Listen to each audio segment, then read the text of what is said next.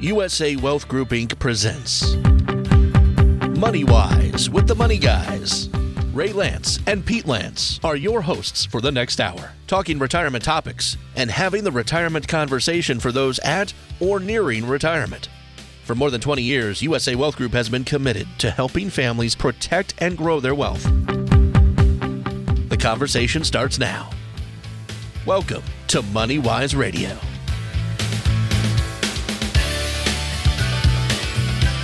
Good Sunday morning, ladies and gentlemen. Welcome once again to MoneyWise. My name is Ray Lance, and I'm very happy to be with you. And also with me this morning is Susan Mathews.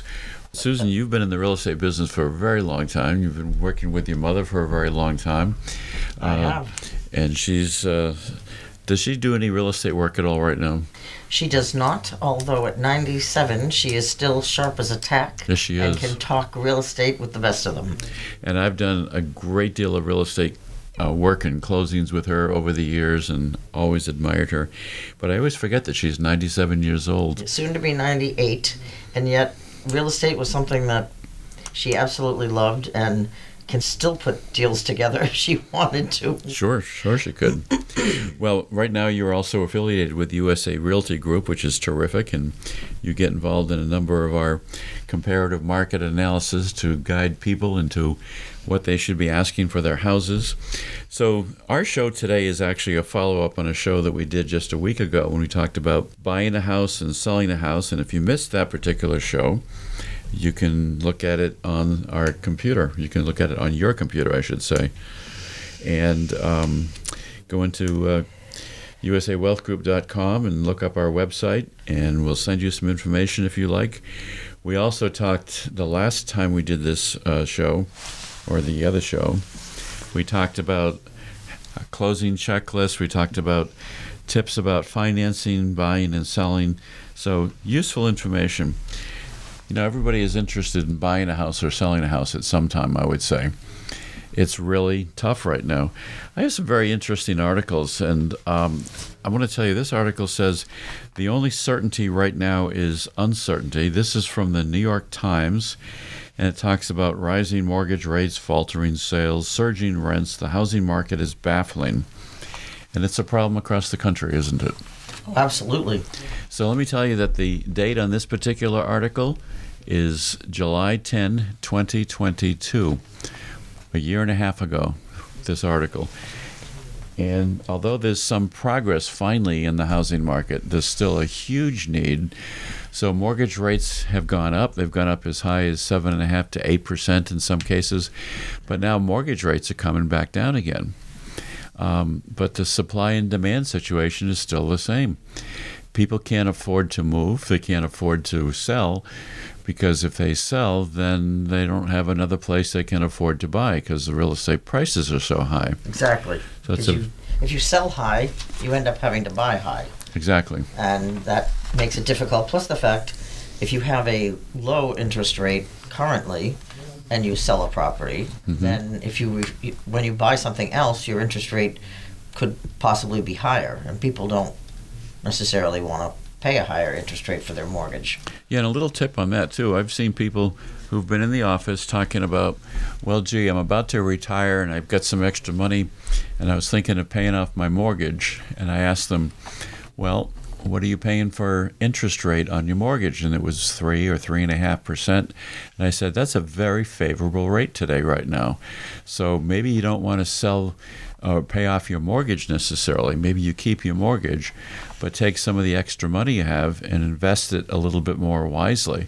Because in today's market, there are many places where you can invest and get a 4%, a 5%, or even higher return. And so sometimes it's not always the smartest thing to do to pay off your mortgage, depending upon the interest rate in particular. Also, if you do that, then you no longer have the ability to deduct the interest on your income tax. So today what we want to talk about is not just affordability of housing, but we want to talk about taxes. We're going to talk a little bit about septic systems for those of you listening who might have a septic system.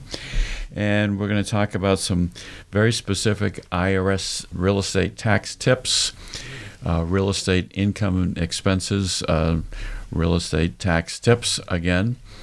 And there's a lot of things you need to know about taxes in general.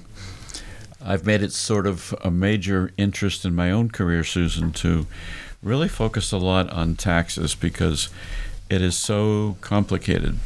Here's an example. In 2022, last year, the Congress passed something called the Secure 2.0 Retirement Savings Law. And that was a law that was passed a year ago. It has 90 new provisions, 90 new tax provisions on, the fact of what can you do with a 529 plan that hasn't been used for education. You can roll it over tax-free into a Roth IRA. A huge tax benefit for some people. But there's 401k catch-up plans, there's more penalty-free early withdrawals, but 90 new provisions were put into place last year. So how does the average person begin to think about keeping up with the tax law? I don't think the average person cares or wants to negotiate. Or cares. Well, they care. They just don't want to navigate 90 provisions. Well, it's one of the things that I do. So, for example, virtually every single year I spend a whole week doing nothing but taking a tax study course put out by the University of Miami Law School Heckerling Tax Institute. I've signed up again to do it this coming January in 2024. I haven't decided whether I'm going to go in person to the event or do it online on the computer, but there's always new stuff all the time. And so let's dive in and talk about what happens when you sell your house. A lot of people say, well, if I sell my house, it's my residence, then I get a $250,000 capital gains tax break, right? Not necessarily. Oh, really? That's interesting. Yeah, a lot of people don't understand this rule. First of all, it has to be your primary residence. Right. You cannot do it for a vacation home. Let me ask you a question. So, if you have more than one property, how do you determine what is your primary residence? Well, that's a good question, and it can be where do you register to vote? Where do your kids go to school if you have kids? Where do your bills get sent for your regular utilities? That relates a little bit more about whether you want to claim like a Florida residency, for example. Right, because you have a lot of people that do go to south in the winter. Right. So it has to be your primary residence. Typically, it'll show up on your income tax return as your primary residence. If you do something phony and funny, and you're claiming taxes or interest as a primary residence and it's not really, and you get audited and it's not correct, then you're going to be paying some really stiff fines and penalties. Wow. Including possibly criminal. So, but it has to truly be your primary residence. It's not just an automatic test of do you spend 6 months or more a year at that location. That's one indicator as well. Like Florida, for example, is very strict about that. Florida says you have to be there residentially for 6 months a year to claim Florida residency.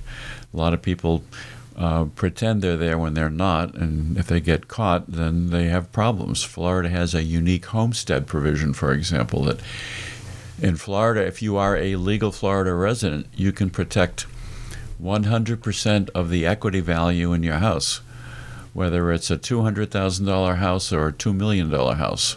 Wow. So Massachusetts has a much smaller homestead exemption, for example. It's $250,000 for more people, $500,000 if you're elderly and things of that nature. So, but a lot of people obviously play games, and you just have to be careful how you do it. We have some written standards for how you can judge that example for Florida. But let's come back to the sale of the residence, because that's sort of the main question right now. In order to claim the exclusion, you have to meet the ownership test, and you also have to meet the use test. You have to live in the house as your main home for at least 2 years. So a lot of people don't realize that.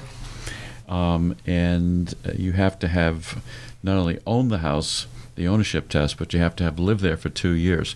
So if you bought a house and a year and a half later you said, I'm going to sell it, I'm going to move someplace else now instead, you're not going to be able to claim the capital gain exclusion and it's very, very valuable. Right now, it's $250,000 of the gain if you're an individual, or if you file a married joint return. In most cases, it'll be $500,000. So if you paid $300,000 for a house and you're now selling it for $600,000, you say, well, I've got a $300,000 gain. $250,000 of that can be excluded from taxation, or $500,000 if you're a married couple in most cases. I have a question. What happens if theoretically someone buys a house, lives in it for a year, and then decides to rent it out for a year and then chooses to sell? They don't qualify for the capital gain exclusion. Okay. Because they have to have lived in it and used it as their primary residence for at least 2 years. Now, what you can do, which is sort of related, let's say you own this house for 5 years, but it was 4 years ago you decided, well, let me give you a better example. 3 years ago you decided to move out. So you occupied it and used it as your primary residence for 2 years. Then you moved out and rented it to somebody, and then you sell it.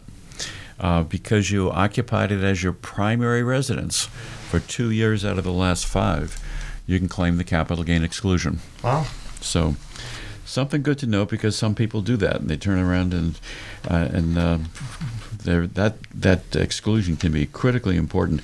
Now, if you sell your house at a loss, you cannot claim a loss on your primary residence. If it's a rental property, you probably could, but you cannot do that. You cannot claim a loss on your primary residence.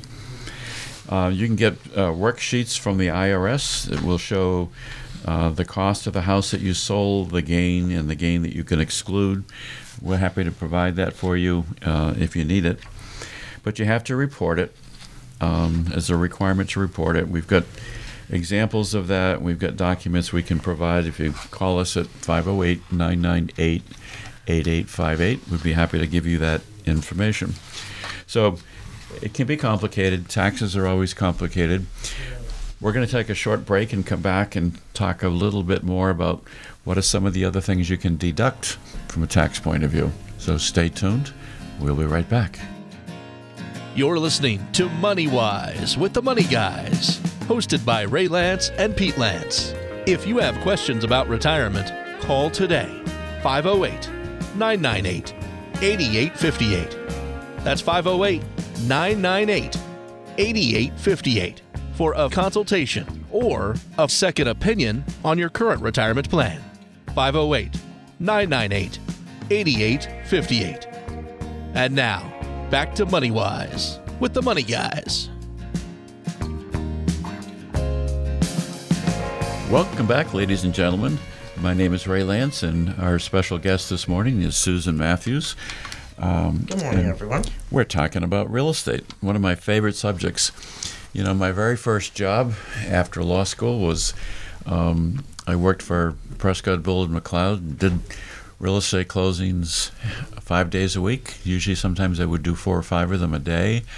And in between times, I would search titles. And at one point, I was a land court title examiner. So I've always enjoyed real estate and, you know, loved everything I know about it. And during the years, I've bought and sold a number of homes. But I find real estate a lot of fun. I've done a lot of work in the commercial real estate area, too. But let's talk about what's the real estate market going to do? Are prices going to come down? Are mortgage interest rates going to come down? Mortgage interest rates have actually started to fall down a little bit right now. Right. So we've got people right now who were going to buy a house, or they actually took out a mortgage at a higher rate, and now the rates are coming down. Generally, if it comes down a point and a half, then you ought to take a look about maybe refinancing, because maybe it's worthwhile doing that. But the National Association of Realtors chief economist, Lawrence Yun is the name, says they're predicting that existing home sales are going to increase by 15% in 2024. And mortgage rates they're expecting will be between 6% and 7% by spring 2024. So more people should be in the market. And if rates are coming down, then if you're thinking about buying, with rates coming down, maybe springtime is a great time to be thinking about buying next year.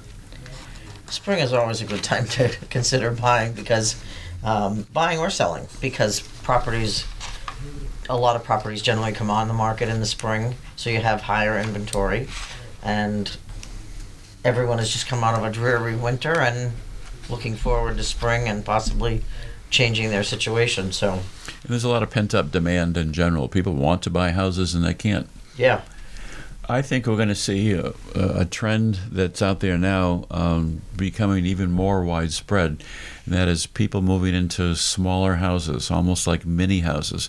People have to live somewhere, and the cost of even renting a regular apartment right now is ridiculously it's expensive. astronomical. Right. So that's one forecast, but I've personally seen some mortgage rates come down. Even VA loan rates have been coming down a little bit. Oh, that's great. As much as 1.5 or a little bit more.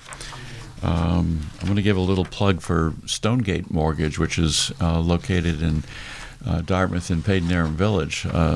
It's a great operation. We've worked with a number of people there, and maybe you want to start with a mortgage company. You know, we said last week, Susan, that if you want to be a buyer today, try to be a cash buyer if you can. And if not, then at a minimum, make sure you get a pre-approval financing letter so you can waive it at the seller and say, here's my mortgage approval letter. I don't need to get financed and I'm already approved. Not only is it a good idea to become pre-qualified to entice a seller to maybe accept your offer over someone else's, but it also gives you the opportunity to know exactly what you can afford. Sometimes Sure. people think they can afford something more, and you don't want to end up being house poor. You want to be able to afford something without strapping yourself too much. Right. But somehow you have to beat the interest rates and you have to beat the price market. So that reminds me of George Carlin. He once said, if you can't beat them, arrange to have them beaten. He was a very funny guy. In fact, I had an opportunity to meet him in person. I went to see one of his shows in New York, and I've always thought he was hysterical. I went backstage thinking he was going to continue to be as funny as he was on stage, and he didn't say 2 words. And I was really disappointed because I was expecting the comedy to continue. I'm trying to think, was it Randy who was wearing a yellow outfit and saw him? I think it was Randy in our office. And she went to a concert also with George Carlin. And she was wearing she was younger, much younger at that point. She was wearing a bright yellow outfit. And she was like in the 3rd row. And almost one of the first things he said was, "Who's the banana in the 3rd row?" And everybody got a big laugh out of that one. But he's a great guy. One of his favorite expressions also was, always do whatever's next. Not as funny, but I like this one too. I was thinking about how people seem to read the Bible a whole lot more as they get older. Then it dawned on me, they're cramming for the final exam. That's good. But he had some wonderful things to say. Oh, yeah. And he was a little bit cleaner than somebody like, who's the other guy we like? Rodney Dangerfield, yeah. But anyway, they're always fun. And so let me just tell you something else about mortgage rates in general. This is an article, again, from the National Association of Realtors. It's dated in November, just about a week before Thanksgiving. It says, more relief in mortgage rates this week. For the 3rd consecutive week, mortgage rates fell, and possibly a sign that they've moved past their recent peak. So here's something I didn't realize. Once mortgage rates have started to drop again this past week, they had previously reached a 20-year high in interest rates. I knew the rates were high, but I didn't realize it was a 20-year high. Yeah. So it's good to know that the rates are coming back down again, and we'll hope that trend And housing continues. prices right now are remaining steady. They're not dropping. If anything, they're probably going to increase over the next 12 months. Possibly. There's no leveling off in the near future. No, and part of the problem that is compounding that as an issue is the fact that with inflation, the cost of all the building materials went way up again too. So it just costs more to build. It does, but sometimes people even will maybe do a small renovation on their home while they're waiting for the marketplace to be appropriate for them to sell. So briefly, just to come back to the sale of a house and the tax aspect of that, if you have more than one home, you can only exclude the gain from the sale of your main home. The other house that you sell, you're going to have to pay regular, ordinary capital gains. So I've advised people over the years who were in that situation. They were thinking of selling 2 homes and then moving someplace else. Let's say it was to Florida. So the first house was clearly their primary residence. They had been there for 2 out of the last 5 years. They sold it. They could exclude the capital gain. And then they moved into the other house that they have. They did the same thing. They occupied that for at least 2 years. Well, that's a good idea. That can then qualify as their primary residence. They can now sell that one. The rules have changed on that over the years, but at least that's the current rule. So that's really good to know. And let's talk about some other things that you can deduct. Well, I think everybody knows that if it's your primary residence, you can deduct, if you itemize your deductions, mortgage interest. But how about real estate taxes? How about points and things of that nature? Let's go through some of that because that's important. Can you deduct the interest on a home equity line? Let's say you have a regular mortgage and then you put a home equity line in place. It's called a HELOC, home equity line of credit. Is the interest on that deductible? That depends on a lot of things. So if you basically use it to acquire a house, and sometimes people can do that, that would be home acquisition debt, and that could be deductible. But there are some dollar limitations on that. This gets to be a little bit trickier. So you really need to sit down with somebody in our office, for example, and we'll go through that in more detail. If you're using interest on the debt to pay personal living expenses or credit card debt, you want to pay off credit card debt, that generally would not be deductible on a home equity line. Oh, that's interesting. There's also some basis rules which are very complicated. So let's say you paid $200,000 for a house and you had a $180,000 mortgage, first mortgage. You can clearly deduct the interest on that. But let's say the house now becomes worth $400,000 and you go out and refinance it. Can you deduct all the interest on the new mortgage, which is higher than what you originally paid for the house? Not necessarily. The rules get much more complicated on that. So you have to pay close attention to what you paid. The IRS has very detailed rules and ideas and things you can do and not do. But mortgage interest paid on a second residence, can you deduct the interest on that? Yes and maybe is the answer. So if you pay interest on a mortgage on a second residence and you're using it personally, it's generally going to be deductible as long as the mortgage is similar to what you did on your primary residence.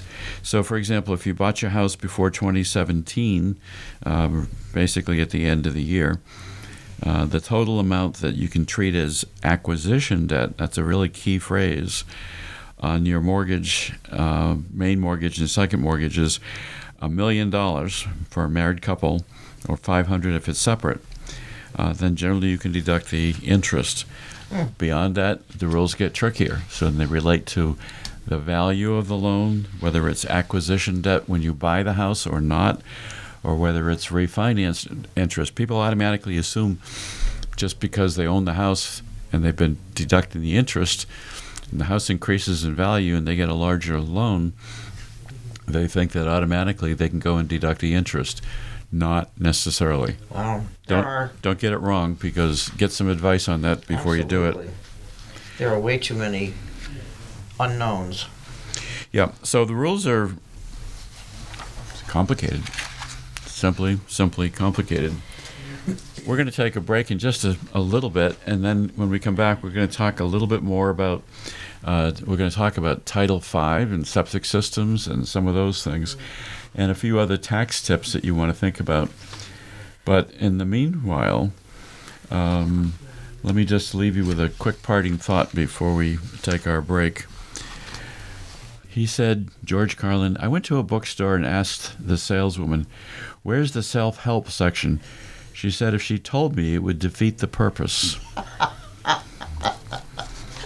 He just had some great sayings. We'll be right back. Please stay tuned. This is MoneyWise Radio with Ray and Pete Lance, powered by the USA Wealth Group, helping clients define and plan for their retirement goals. To begin a retirement consultation, call 508-998-8858. That's 508-998-8858. This is MoneyWise Radio. Welcome back, ladies and gentlemen. Welcome back to our Part 2 segment on real estate and real estate taxes and expenses and what can you deduct. You know, fewer and fewer people can itemize their deductions today. I think it's estimated that only 15% of all tax filers now itemize their deductions. Why? Because the standard deduction that people are allowed to take has increased. So it's easy to fill out your returns. If you're got a question about it, ask your tax preparer or try to figure it out for yourself, but do it both ways. If the standard deduction gets you a better tax situation or a better refund, use that. If itemizing gives you a better refund, then you use that one. Sometimes you're going to be close and you'll have to do it both directions. But we know that if you do itemize your deductions, you can deduct your mortgage interest if it's your primary residence. You can also deduct real estate taxes. Most people don't pay a lot of attention to real estate taxes.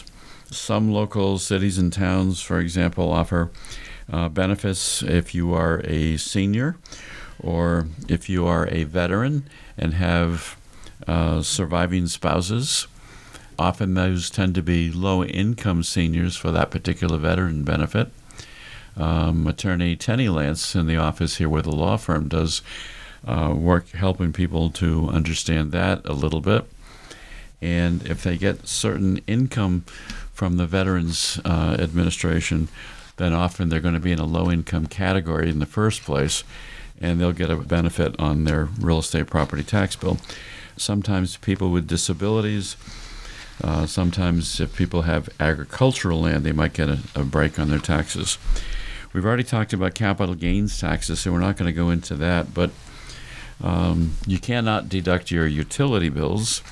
You cannot deduct your insurance if it's your residence, but real estate taxes, absolutely. I have a question. Now, if someone owns, let's say, a two-family, right, and they're owner-occupied, okay. So now how does it work as far as what they can deduct? Can they still deduct real estate taxes on a two-family, and are there different rules that apply because part of it's income? That's really a great question. You know what my answer is? I'm going to research that one. I mean, logically, if it's your primary residence, you can claim a lot of things. Right. But if you're using part of it for business, I think you're going to have to allocate it between the business portion and the residential portion. Well, it becomes more complicated anyway. Exactly. But it's good that you ask complicated questions. Okay. You see, I do a lot of tax planning, but I don't necessarily do tax returns. The only tax returns we do in the office here are done by the law firm. And that's if somebody dies and has to file an estate tax return. But mortgage interest, yeah.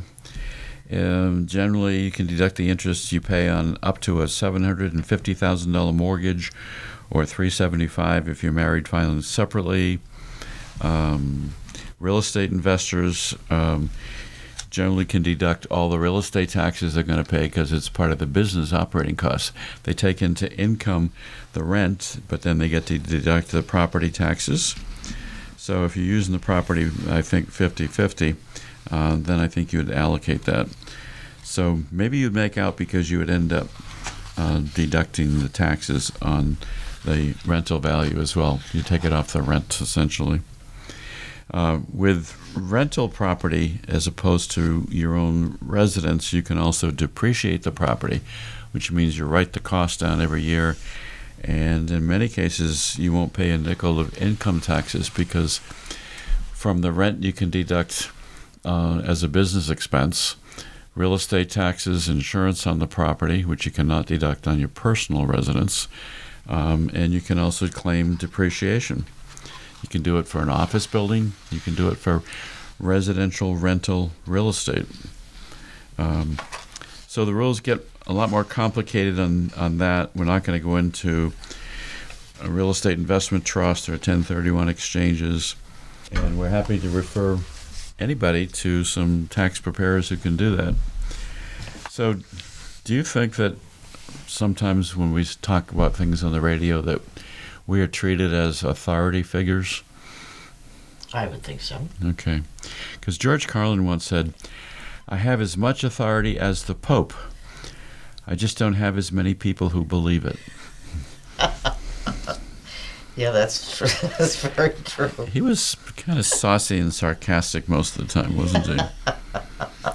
So he also said, which I like this one, George Carlin once said, "When you step on the brakes, your life is in your foot's hands." I don't think we think about it that way, but that's a good one. No, but that was clever. All right, I'm going to give you one more George Carlin quote. It may be my last Carlin quote for the day, but I like this one. George Carlin said, "You know the good part about all those executions in Texas? Fewer Texans."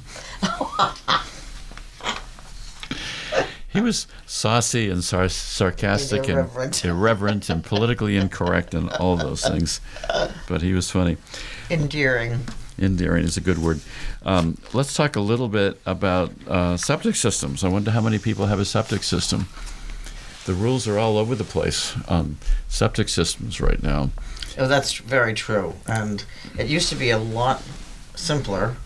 It's gotten much more complicated. And for people that live in a city and are on city water and sewer, they probably have no idea what we're talking about. But oftentimes, you find people will move out to the country, and then suddenly they're faced with a septic system. So, if you're on the buying end of it, it is the seller's responsibility to have the septic system tested, right, to see if it meets the requirements, and then if it doesn't, then there are options.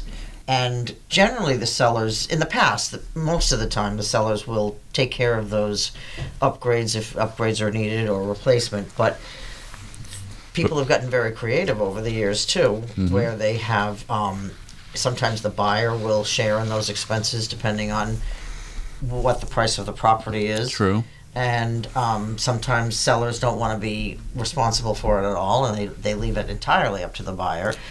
And it is all part of the negotiation process. Sure. And the starting point of that is really that it's a legal requirement that the septic system be inspected. Right. If it doesn't comply with current Title V requirements, then you got to do something about it. Exactly. It's got to get fixed. Qualified inspector will know what needs to be done. And they will make the recommendations. They'll tell you that this would be the cost to do the upgrade, this would be the cost to do the replacement. Right. And if you do live in a city and you still are on private septic, it may also be more worth your while to tie into the city sewer or septic. Right. But then again, depending on how far away you are from the main line, it can be more cost effective to just upgrade your own private system. Well, generally, if you're in the suburbs, for example, it is a very costly expense. It is a law that you have to do it. It sometimes can be a question of negotiation, and sometimes there's just not enough time to replace the system. Right. And you have to go through and have the water level tested and where it's going to be. And that's why you'll see these humps in the ground sometimes. Oh, yeah. Because people have to build what's called a raised system. Yes. Well, if there's a high water table in certain areas, then your system most likely will be raised. And hopefully you can do it in a way that doesn't make the property unappealing. Yeah, grow corn on top of it or something. I don't know. But in any event, you have to go through a testing process. You have to have a percolation test done to make sure the water is going to seep properly into the ground. And if not, then you have to build it someplace else, or you have to build a raise system and bring in a lot of gravel so that you'll have soil that will actually drain. So it's a complicated process. But what happens if people cannot agree or they can't get it done in time? The buyer's concerned. The buyer wants to know that they're not going to get stuck paying a lot of money. So sometimes there'll be an escrow account. Right. There's all kinds of ways. The buyer and seller can agree that the seller will escrow money. So the money would be put into an account. Probably, most likely, it's in the account of an attorney. Then the buyer has a 2-year time frame to do the upgrades.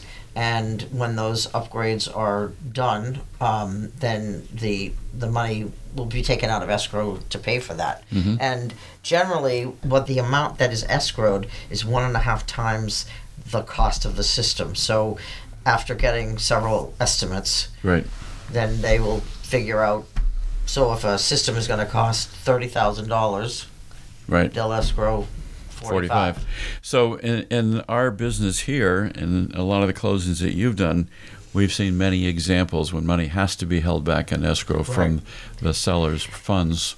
There's one other little glitch, and that is on the buying end. The buyer sometimes is getting a mortgage through a bank that won't necessarily agree to that. So once the seller finds out that's what the situation is, then they need to communicate this. The realtors need to communicate with each other to find out if the buyer has a bank that will agree to the escrow. And if not, they can generally find a bank that will agree to it. Okay. So in very recent news from Massachusetts Real Estate News, this is Metro West and other areas, they talked about what's the installation cost of a Massachusetts septic system. And again, this was the end of November this was published, and they basically said on average septic system installations can cost around $20,000. I think that's a little on the low side from what I've seen. But it also says specialized or complex engineered systems can cost as much as $50,000. So that's why, whether you're the buyer or the seller, you want to get several estimates on what it's going to cost. Absolutely. So you know the right amount of money to hold in escrow. Also, if you own a property that has a septic system, you want to make sure that whatever records you have, you keep them handy, because oftentimes you may have a record of something and the city or the town may not have it, and that is helpful to an inspector because they need to locate. Okay. We're going to take another short break, but I do want to say that we've got a lot of information available to you. If you have questions about it, give us a call. We can refer you to somebody who can give you an estimate for replacing your septic and tell you about the process. And call us at 508-998-8858. Ask for Susan Mathews or ask for me. We'll be happy to share with you information on how to go about this in a little bit more detail, because it's a big thing. Remind me when we come back, I'm going to talk to you about Dartmouth Honey Wagon. I had experience with them recently. We'll be right back. Please stay tuned. It was a positive one. It was a positive experience. I'll tell you more about it.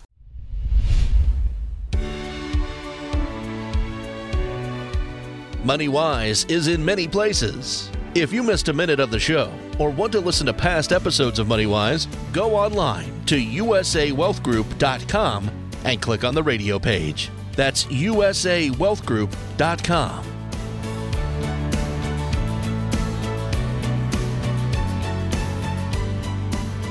Welcome back, ladies and gentlemen. We're talking about some pretty crappy subjects today. We're talking about septic systems, for example. I guess that's a word that I can use on the air, right? That's a clean, dirty word that I could use. Yes. It's acceptable. It's acceptable. Well, septic systems are kind of funny things to talk about. So in my house that I live in Dartmouth, we have a septic system. And the first thing we did when we got there is we had the system pumped out because we wanted to make sure that it was okay. And we've also had plans designed to replace it. So here's a couple of things. Recently we said, it's been 5 years. Maybe we ought to just pump it again just in case. Works perfectly fine. It's functional and everything else. So I brought in Dartmouth Honey Wagon to come do it. Had a really wonderful, interesting conversation with a guy. And he wore black rubber boots, and he wore gloves, and he had all these hoses all over his tank. And he stopped at the end of my driveway, and he ran hoses for about, 60, 70 feet, I guess. There was no smell. There was no odor. And he was in a different kind of a business before, and he had the opportunity to acquire this business. And I can't remember if it was a family business or not. I don't think it was. But since then, he has an adult daughter who also does the business with him. And sometimes she'll go out and do the job. And he said, this is one of the best jobs I've ever had. He says, I don't touch anything. I don't get dirty. I said, where does it go? Where does the substance go that you take out of the tank? And he says, well, I take it down over by the airport, and there's a public dumping facility over there, and I just dump it in. And he gave me more details about it that it's not worth going into detail on the air about it. But he said, he says, I work fewer hours than I worked before. I get paid well. I enjoy what I do, and make a fair amount of money doing it. So, and helping people along the way. Yeah. Well, and that relates also to another client that we have who is in the business of recycling cooking oil from restaurants. And who would have thought of that as a business? And it's a franchise that he bought. He does extremely well with it. He goes up, and it's like if somebody is frying French fries and the oil gets, dirty after a while, they suck the oil out, they recycle it and put it through a whole series of filters and put it back in again. It's all clean again to reuse. It's a franchise. Who would have ever thought of something like that? That's amazing. But unfortunately, you can't do that with a septic system.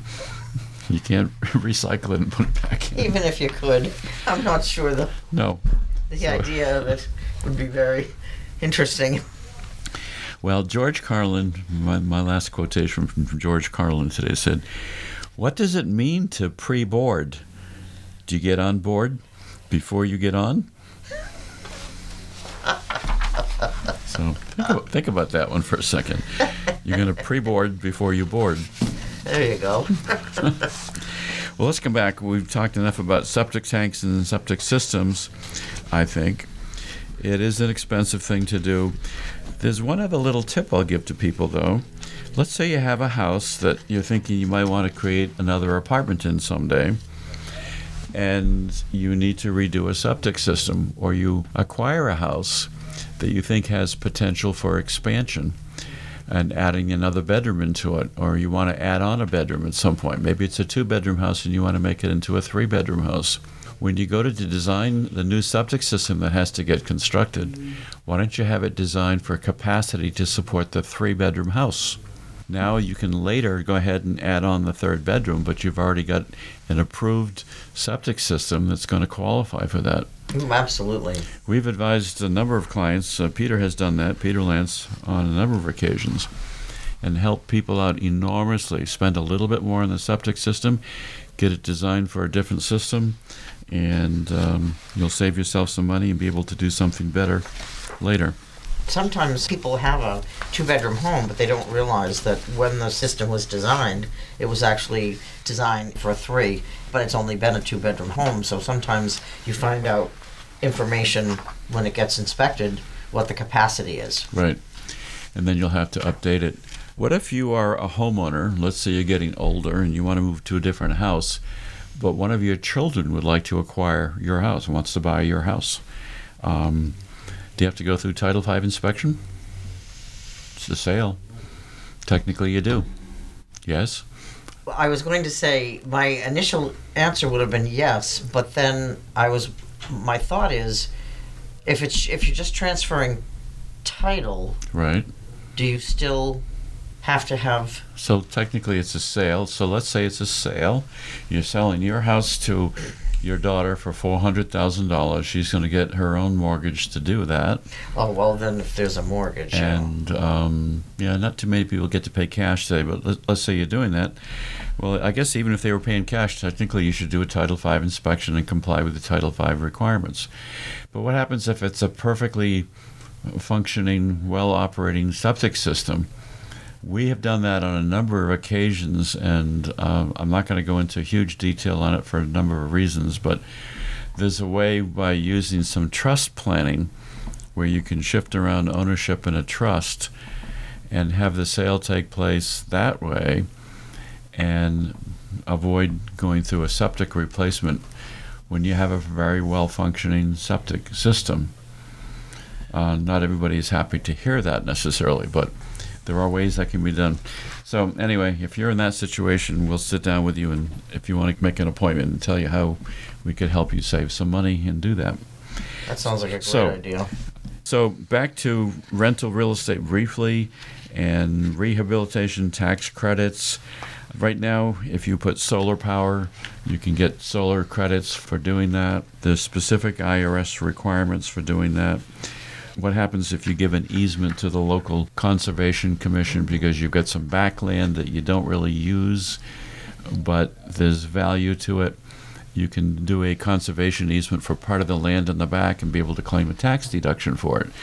It requires appraisals. It's a little bit complicated, but there's all kinds of things you can do. What if you have a piece of property that you're thinking about selling that has much more than the normal minimum acreage required? Why don't you look into whether you could subdivide it? Or what if you have a house, but you also have a second residence on the property? You have a smaller guest house.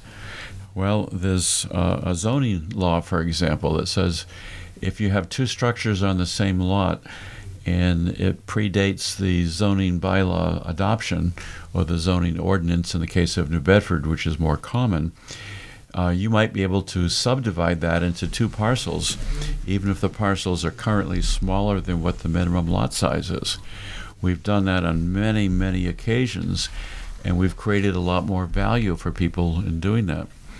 What if you hear that in your town that you live in, that the town is thinking of increasing the lot size requirements? They're going to go from a 30,000 square foot minimum lot to a 50,000 square foot minimum size lot. And you happen to have a 60,000 square foot lot that you're on. Well, if that zoning change goes through, what it means is you're going to get stuck with just one lot because you got a 50,000 foot minimum. On the other hand, if you take a look at your 60,000 square foot lot and you subdivide it into two parcels, before that goes into effect, you got to take another couple of steps beyond that. Now you could take that extra lot and put it into a different entity, a trust, a corporation, something else, and preserve it possibly as a separate buildable lot for the future. Yeah, that's a great idea. We've done that on many, many occasions. And when you do that, you've made room for a child to build a house, or you've made the ability to create more money for yourself. I've helped a lot of people do that kind of thing. There's so many things you could do with real estate, but you got to get some advice. Taxes are something that concerns everybody. In Massachusetts, we have a number of different taxes. We've got real estate taxes, we've got income taxes, and people think, well, I'm going to move to New Hampshire because it doesn't have an income tax. But watch out for the real estate taxes. The real estate taxes in New Hampshire are extremely high. They're astronomical. Same thing in Florida. Florida does not have an income tax, but they've got a very high sales tax, higher than Massachusetts. I think it's like 7.5%. It is. It's much higher. And what people don't realize, for a while, I owned property in New Hampshire, and I was astounded at the real estate taxes. Sure. I mean, it was a second residence, but still the taxes were crazy. So taxes are with us to stay. There's an article very recently that the governor of Massachusetts, Governor Healy, was supporting proposed legislation that would create a further tax on the sale of residences that sold for more than $1 million. The excess over that, cities and towns would be given the option to adopt legislation that would allow them to tax as a transfer tax the amount greater than $1 million. And so you can say, well, those are rich people and they've got, $1 million plus houses. But there's another tax that potentially is going to be charged by cities and towns. So taxes are everywhere. Anything you can do to reduce taxes and save taxes makes a lot of sense. You don't need to pay more than what you have to. But the most important thing we want to leave you with today as we close down our session is if you want some professional real estate advice, give a call to 508-998-8858. Ask for Susan or ask for Pete Lance or ask for me. We'd be happy to send you some information, or we'd be happy to assist you, whether it's recommending some contractors or appraisers. We've got a lot of information in all those areas that we can help you with. Or just people that, if you own a home, I always advise people every so many years, just get an updated market analysis. So you know what your marketplace is, you know what the property would sell for today, in case you decide you want to sell, or if, you may not be thinking today, but you might, circumstances could happen and you might be thinking that, it might be something that you have to do quickly. And so if you understand what the marketplace is by getting a market analysis and you know the value of your home, then you can make some decisions easier. Okay, and I'm going to give a final word here because we're really out of time at this point. Another good reason to do that, Susan, is to make sure you carry enough insurance on your house. Because if you don't have enough insurance on your house and you suffer a bad loss and you're underinsured, you can end up paying for part of the cost of that loss. You will be a co-insurer with your insurance company. So that's another reason to keep up with the update on making sure you have enough insurance. With that, unfortunately, we have to stop talking. Thank you so much for being with us. Thank you, Ray. It was my pleasure. And we will see you again next week on the radio.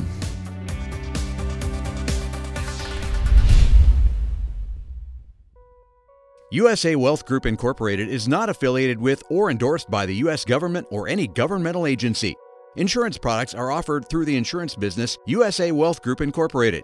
Any references to protection, safety, or lifetime income generally refer to fixed insurance products, never securities or investments. Insurance guarantees are backed by the financial strength and claims-paying abilities of the issuing carrier.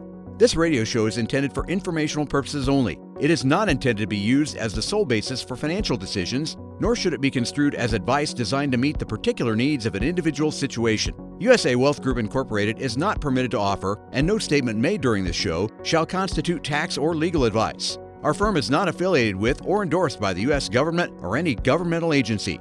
The information and opinions contained herein provided by third parties have been obtained from sources believed to be reliable, but accuracy and completeness cannot be guaranteed by USA Wealth Group Incorporated. This radio show is a paid placement.